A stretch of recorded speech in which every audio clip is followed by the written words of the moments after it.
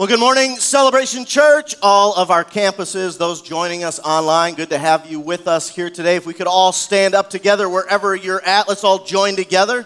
Let's say this. This is what we believe here at Celebration Church. Let's all join together. We believe in God, the Father Almighty, the creator of heaven and earth.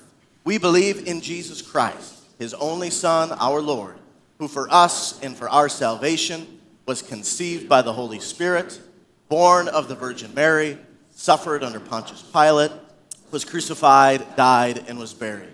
He descended to the dead, and on the third day he rose again. He ascended into heaven and is seated at the right hand of the Father.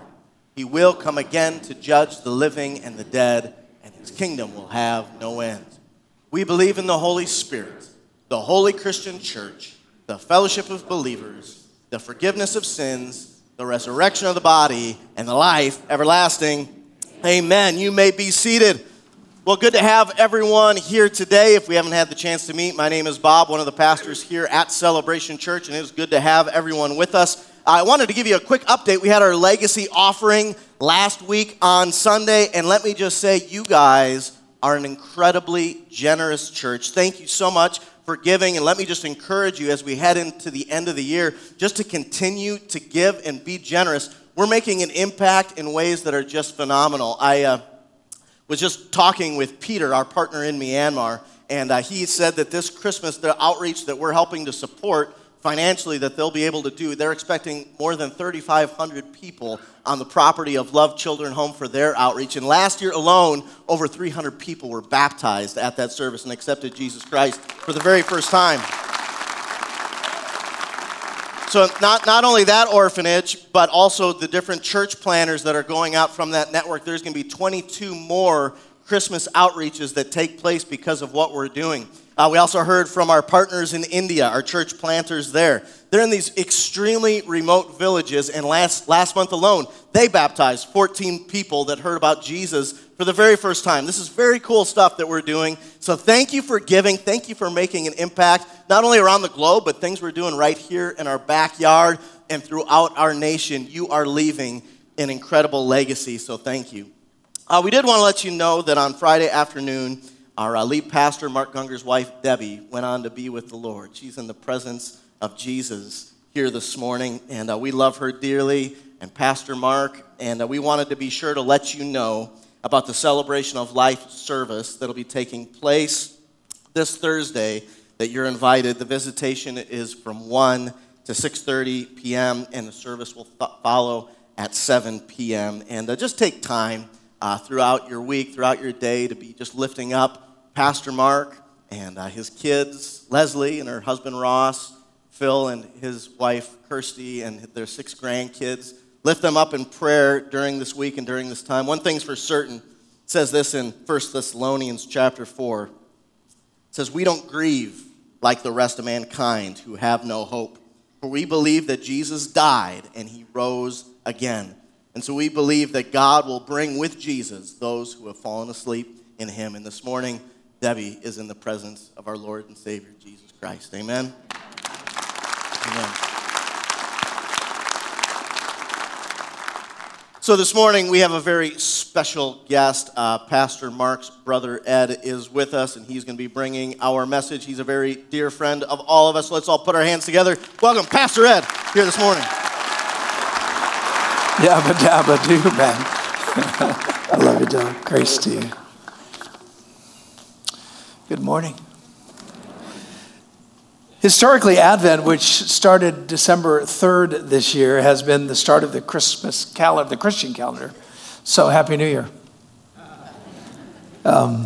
Before I jump into the thoughts that I wanted to share with you about Advent this morning, let me first express our gratitude as a family for all the ways that this community has supported Pastor Mark and Debbie and their family through these years of struggle that she has had with cancer. This was a really sad week for all of us. Deb was one of the extra good ones among us. The best part of this is her struggle is over as far as physical pain is concerned. And whatever God has in store for those who trust him in terms of afterlife, she's sharing in that. And we love that.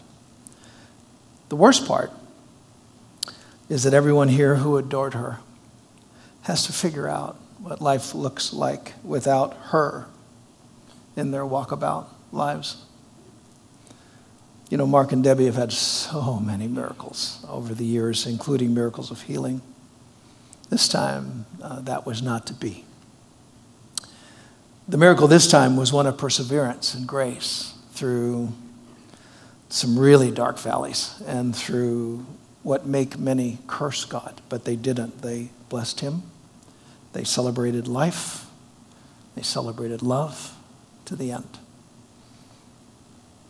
There was one little light moment this week. Deb had slipped into that stage where people who are actively dying go into, where they're almost in a constant dream state. And at one point, she popped her eyes open and looked at Mark and said with some astonishment, "I'm pregnant."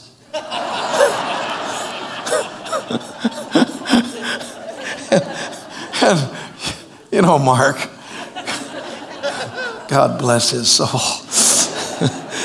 He said, "Well, that's not exactly the miracle we were looking for."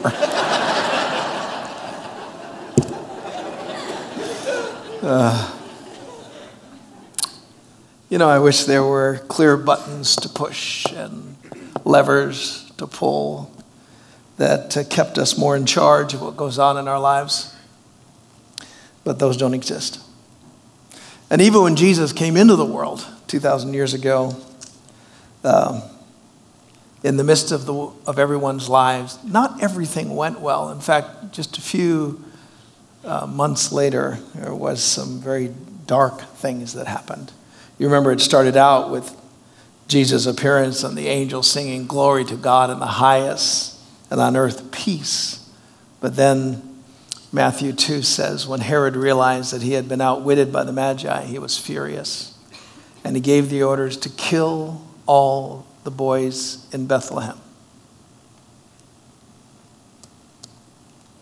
in the vicinity, who were 2 years and under. Kill them all, murder them all, in accordance with the time he had learned from the Magi. And then it was said, what was said to the prophet Jeremiah was fulfilled. Remember, this is after the light of the world has come into the world. Jesus has come into our planet. And Jeremiah's prophecy is fulfilled. A voice is heard in Ramah, weeping and great mourning. Rachel weeping for her children and refusing to be comforted because they are no more. When Jesus comes into your life, when Jesus comes into my life, lots of good happens, but not everything works out. Sometimes there's deep loss. We tasted that this week. In spite of what occurs, though, we are called to trust. So please pray over the coming weeks for the family and those who are closest to her. Pray for Mark. You know. Deb was the equivalent of the bumpers they use for kids when they bowl. Help their game stay in the lane, you know what I'm saying? I'm not sure that the world is ready for unbumpered Mark. But, you know, that's your problem. Let's stand together. Would you stand? We want to read this text. Lord have mercy. Christ have mercy. Lord have mercy. I'm going to read from this text in Psalms. It's Psalm 85. And it's a messianic psalm, which means it's predictive about Jesus. It's so interesting. When the early church fathers, the disciples themselves, they plunged into what we now call the Old Testament, and the Psalms were part of that. And the reason they did so with such fervor is they were looking for Jesus in it. Because if you remember, it was Jesus who told them. You remember the text from John. It said he told the Pharisees, "You diligently study the scriptures because you think that in them you possess eternal life." But then he says, "These are the scriptures that speak about me." And then he said later, "If you believe Moses, you believe me because Moses wrote about me." So when the disciples began to plunge into the Old Testament post-resurrection, they're really looking for Jesus. It was kind of a Where's Waldo campaign, right? And so they would find these psalms and find these texts, and this is one of them they found and said, that's really talking not just about what was going on then, it was predictive of Christ. So we called it a messianic psalm. So let's listen to it. Psalm 85, Lord, you have been favorable to your land. You have brought back the captivity of Jacob. You have forgiven the iniquity of your people. You have covered all their sin. And that great term, Selah, which means to just stop and think about that. I will hear what God the Lord will speak, for he will speak peace to his people and to his saints, but let them not turn back to folly. Surely his salvation is near to those who fear him. That glory may dwell in our land. And then watch this. Mercy and truth have met together. Righteousness and peace have kissed. Truth shall spring out of the earth, and righteousness shall look down from heaven. Yes, the Lord will give what is good, and our land will yield its increase. Righteousness will go before him, and shall make his footsteps our pathway. Amen? Go ahead and be seated. Now, when we use the term Advent, it means appearing.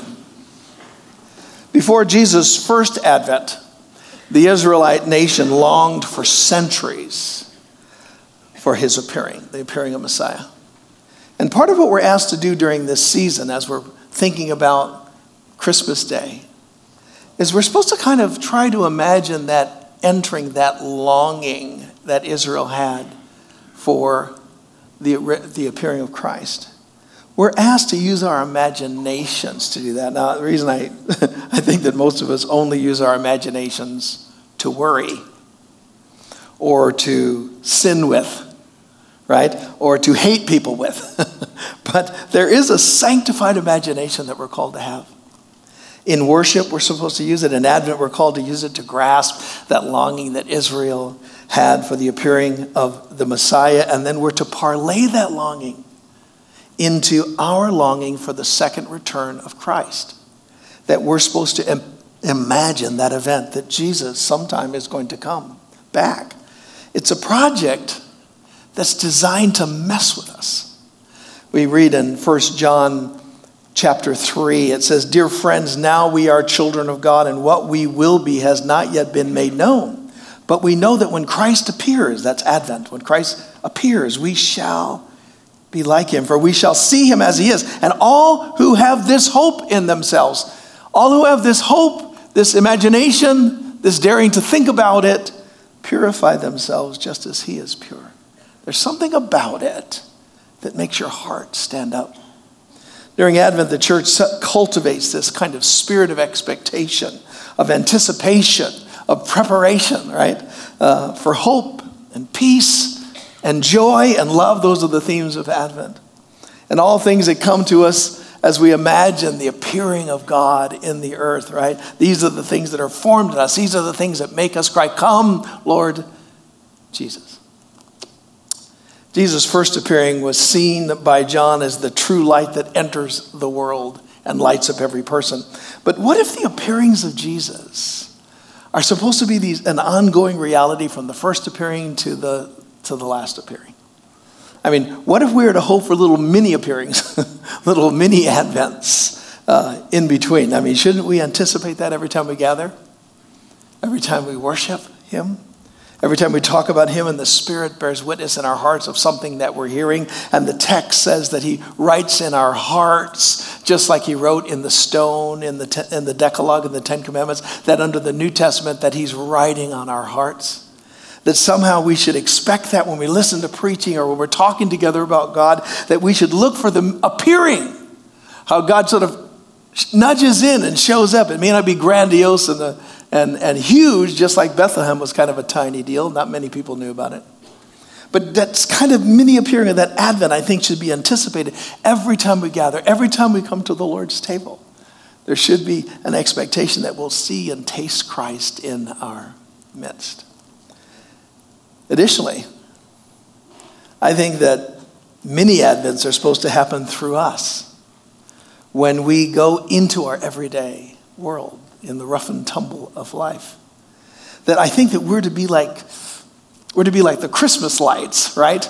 and the decorations that fill the darkness, that somehow we're to, show Christ as light through how we live, through how we interact with other people. This suggests that we, the body of Christ, are to be like Christ to the world. Little samples of Jesus, right? Kind of a silly example, but when you go to the mall, sometimes you'll go by those places that they put little food on a stick, right? And they kind of pass it out. They're giving you samplers and hopefully inviting you into the meal. I mean, what if we're to be like little sticks of Jesus kind of thing? Little mini samplers of that when we walk in kindness and when we forgive and when we're leading into people and when we just are who Christ would be in our context, that people go, I want more of that, right? I want to lean into that. So, light samplers in the stick in darkness. What does that look like? What would that look like? The portion of our text I want to focus on starts with verse 9. Surely salvation is near to those who fear him, that his glory may dwell in our land. This is certainly Jesus, but I'm suggesting that that the most that some people will ever see of glory in this world is us. That somehow we're to be representing him close to people and showing them his glory. But this is the part I wanted to unpack a bit. Mercy and truth are met together. Somehow in Jesus Christ, he puts these together. Righteousness and peace kiss each other. Somehow in Jesus, these two are joined together. What's odd about this is that the idea of mercy and truth meeting is a little confusing for us because truth is so black and white. It just is what it is, right? And mercy is so not black and white. It's like 18% neutral gray. So how in the world do these fit together? How can you be merciful and truthful at the same time? In Jesus, he figures that out. And not only that, righteousness and peace are kissing. Righteousness, it's odd because righteousness, the very idea that we have to do everything right, I've got to do everything right, it doesn't naturally get along with peace. Because peace has the kind of idea, at least part of it has the idea of rest in it. And we don't usually associate rest with righteousness. Because righteousness or doing right is hard work. It's not resting. And righteousness often results in conflict, not peace. Here are a couple of examples of that. This is 1 John 3. For this is the message you heard from the beginning. We should love one another. Do not be like Cain, who belonged to the evil one, and he murdered his brother. And why did he murder his brother? Because his own actions were evil, and his brothers were what? Righteous. See, by the very fact that Abel was righteous, got him killed. There's no peace in here. Do not be surprised, my brothers and sisters, if the world hates you. Why? Because of your righteousness. See, when you act righteously, you often get in trouble with people. Peace eludes you. No kissing here. Another example of how righteousness seems to displace peace is in what it does in us. I mean, as you grow in righteousness from the time that you decided to be serious about your faith and you begin to say, what does that mean? And God, how do I surrender my life to you? He starts making things right in you. What ends up happening is first you start hating sin and hating wrong because you want to do what's right.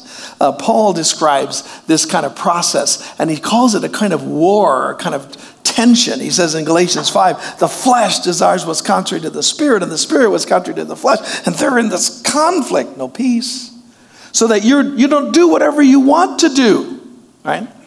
The hatred of sin can really kind of cause this deep struggle within ourselves that is not described by the term peace. And by hating wrong, sometimes we can end up hating people who do wrong without trying to. We see this story in the story of the elder brother in the prodigal story, right? And we pick up the narrative. The son said to the father, I've sinned against heaven and against you. I'm no longer worthy to be called your son. But the father said to his servants, quick, pick the best robe, put it on him and put a ring on his finger, sandals on his feet, bring the fat calf, kill it, and let's have a feast and celebrate. For this son of mine was dead and now he's alive. He was lost, but now he's fine. They are found and they begin to celebrate. But meanwhile, the older brother in the field, he gets near the house, he hears the music and dancing, so he called one of the servants and asked him what was going on. Your brother's come home, he replied. And your father's killed the fatted calf because he's back safe and sound. And the older brother got angry and refused to come in. Actually, a lot of times that's what happens to us when we begin to become righteous. When we get around people who are not so righteous, we get mad at them. So his father went out and pleaded with him, but he answered his father, look, all these years I've been slaving for you. I've never disobeyed your orders. What is he saying? I've done what's right, and it's been hard, because when you do what's right, it is really hard to do what's right. Yet you never gave me a young goat so I could celebrate with my friends, but when this son of yours, who squandered your property and with prostitutes has come home, and you killed the fatted calf for him, what's he doing? He's like, he's not righteous. He's hating on him. We see this same kind of impulse to hatred against people who are not righteous as we are in the story in Luke 6 with the Pharisees. And Jesus is out with the disciples, and they're on the Sabbath, and they're picking grains of wheat and sticking it in their face. You're not supposed to be doing that. Right? It's the Sabbath. It's not legal to do that. And Sabbath was big in this time, this time of history for the Jews, still is. But it says what the story goes, on one Sabbath, Jesus was going into the grain fields, and his disciples began to pick these heads of grain and rubbing them in their hands, eating the kernels. Some of the Pharisees say, now, why are you doing what is unlawful on the Sabbath? See, when you get real righteous, you become real aware of what other people do that is wrong. And it can incite in you an anger, not peace. Jesus answered them, have you not read what David did? When he and his companions were hungry, they were naughty too. He entered the house of God, and taking the consecrated bread, he ate what was not lawful for the priest to eat. And he gave some to his companions. See, notice that Jesus saw not just what people did or didn't do. Jesus saw needs. Jesus saw motivations before he saw the stupid things people did. See, this practice, looking at people before you see what people do, is how righteousness and peace make out. How they kiss. It'll change how you feel about people. There's a story that Stephen Covey tells. He's a writer, a business guy. He was on a New York City subway. And he had gotten on a Sunday morning. There was nobody else on but himself and this older gentleman sitting just a little bit down on the bench. And the old gentleman, he's in his 80s, is reading a newspaper. He said the next stop or two, a man with his two young boys got on the train. And the train's moving along, the subway's moving along, and all of a sudden the kids get up, and they're getting a little rambunctious, and they're running back and forth in the car. And Covey's kind of looking at the dad. The dad looked glazed over. It was pretty early in the morning, but he thought, come on, do something about your kids. Well, after just a little bit, they started roughhousing, bumping into each other. And at one point, they bumped into each other, and one of the kids fell back into the lap of the elderly gentleman, knocked the paper out of his hands, completely startled him, and Covey had had enough. He had a Popeye moment. I can't take it no more. And he said something to the man. He said, sir, would you please get your kids under control? The guy kind of snaps out of it. He said, boys, come on. And got him seated next to him. And he looked at Covey and he said, I am so sorry. He said, we just got back from the hospital. He said, we were up all night. He said, my wife just passed away. And Covey said, without any effort on his part, he immediately had peace about this situation. See, sometimes people do things not because it's obvious to us, but because of deep pain that they're going through or have gone through. And sometimes one of the ways that we let righteousness and peace kiss is when we lean into the fact that some people are hurting among us, that we're in a broken world. Righteousness alone, being right, can make you insufferable. And if you are, you will not light up the world this Christmas. You'll just add to the darkness. You will contribute to the suck. But the promise in our text is that mercy and truth meet together, that righteousness and peace kiss each other. There is a way to be truthful and merciful. There is a way to be both righteous and foster peace. So how does that work? I could talk about a bunch of things, just have a couple minutes, but let me tell you 2 things or 2 ways I think that can really happen. Number 1 is decide to do what's right, but refuse to judge people for not doing what's right. Right? I mean, I love to judge people. And just straighten them out. I mean, truth is, for many years when I encountered people, I mean, my only interest was to judge them. Try to figure out who they are. Are they Christian? Right? Are they the right kind of Christian? Are they tongue talkers or ghost-free evangelicals? Do they have faults? Then I need to point those out. Of course, that's my calling. Righteousness and peace were not making out on my watch. There was no kissing going on. It was back in the early 80s when God began to show me that I was an idiot. That my job was not to assess people through these various lenses I wore or saw through or looked through at them. But I was called to love people. I wanted to judge people. It felt natural. I felt good at it. And honestly, I didn't like people all that much. There's one guy that wrote something that just resonated in my heart. The more I get to know some people, the better I like my dog.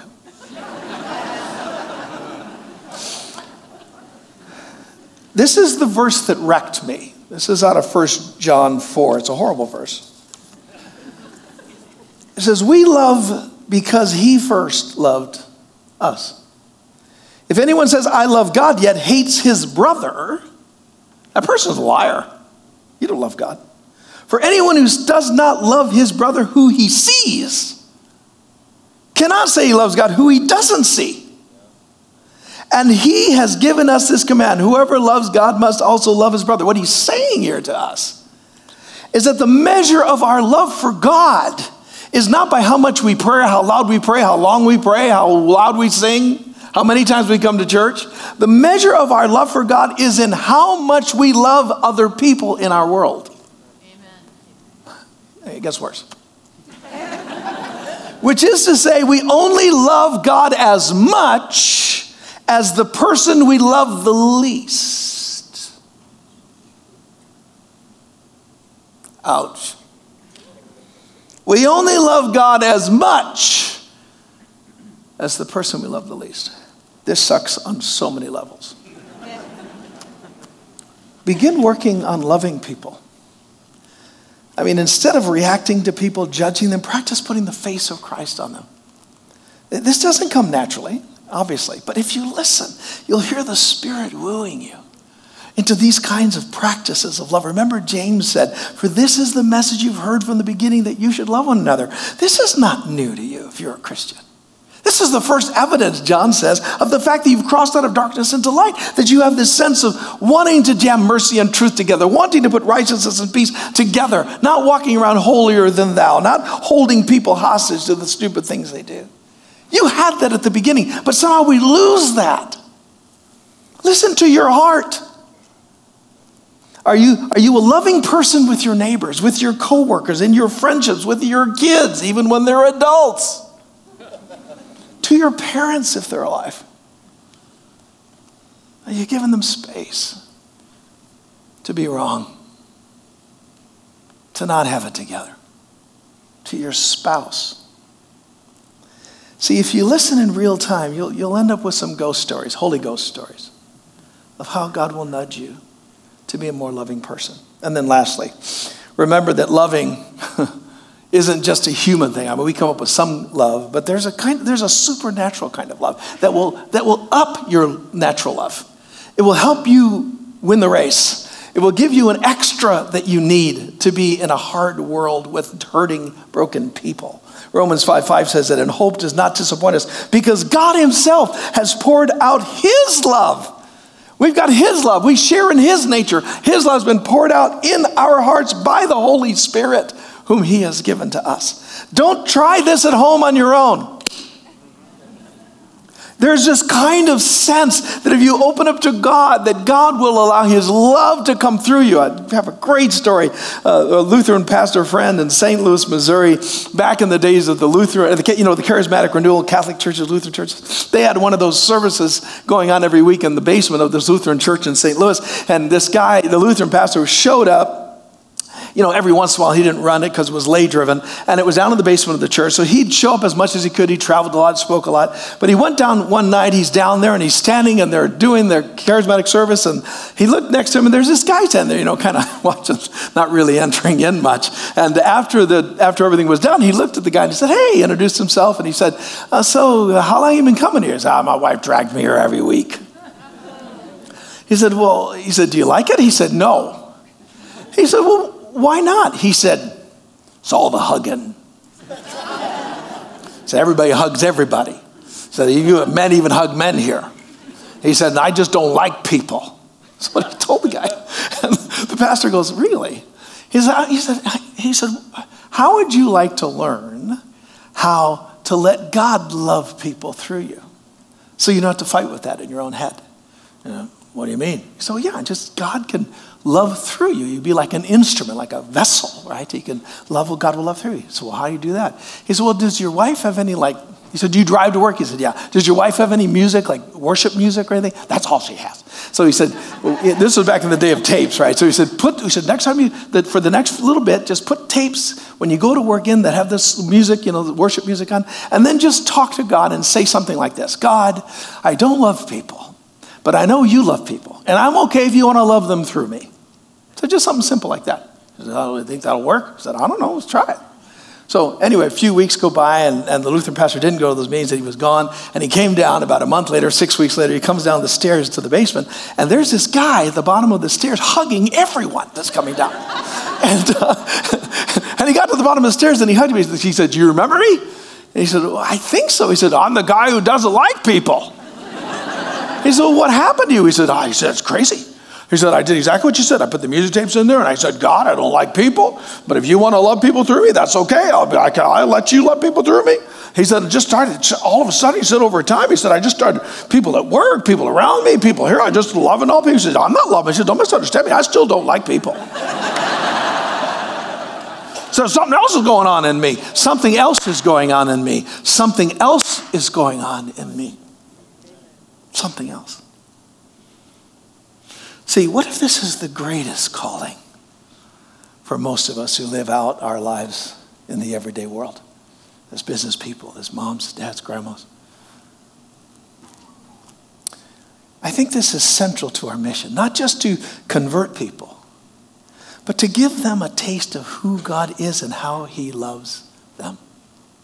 We're to be like these extensions of God to the world.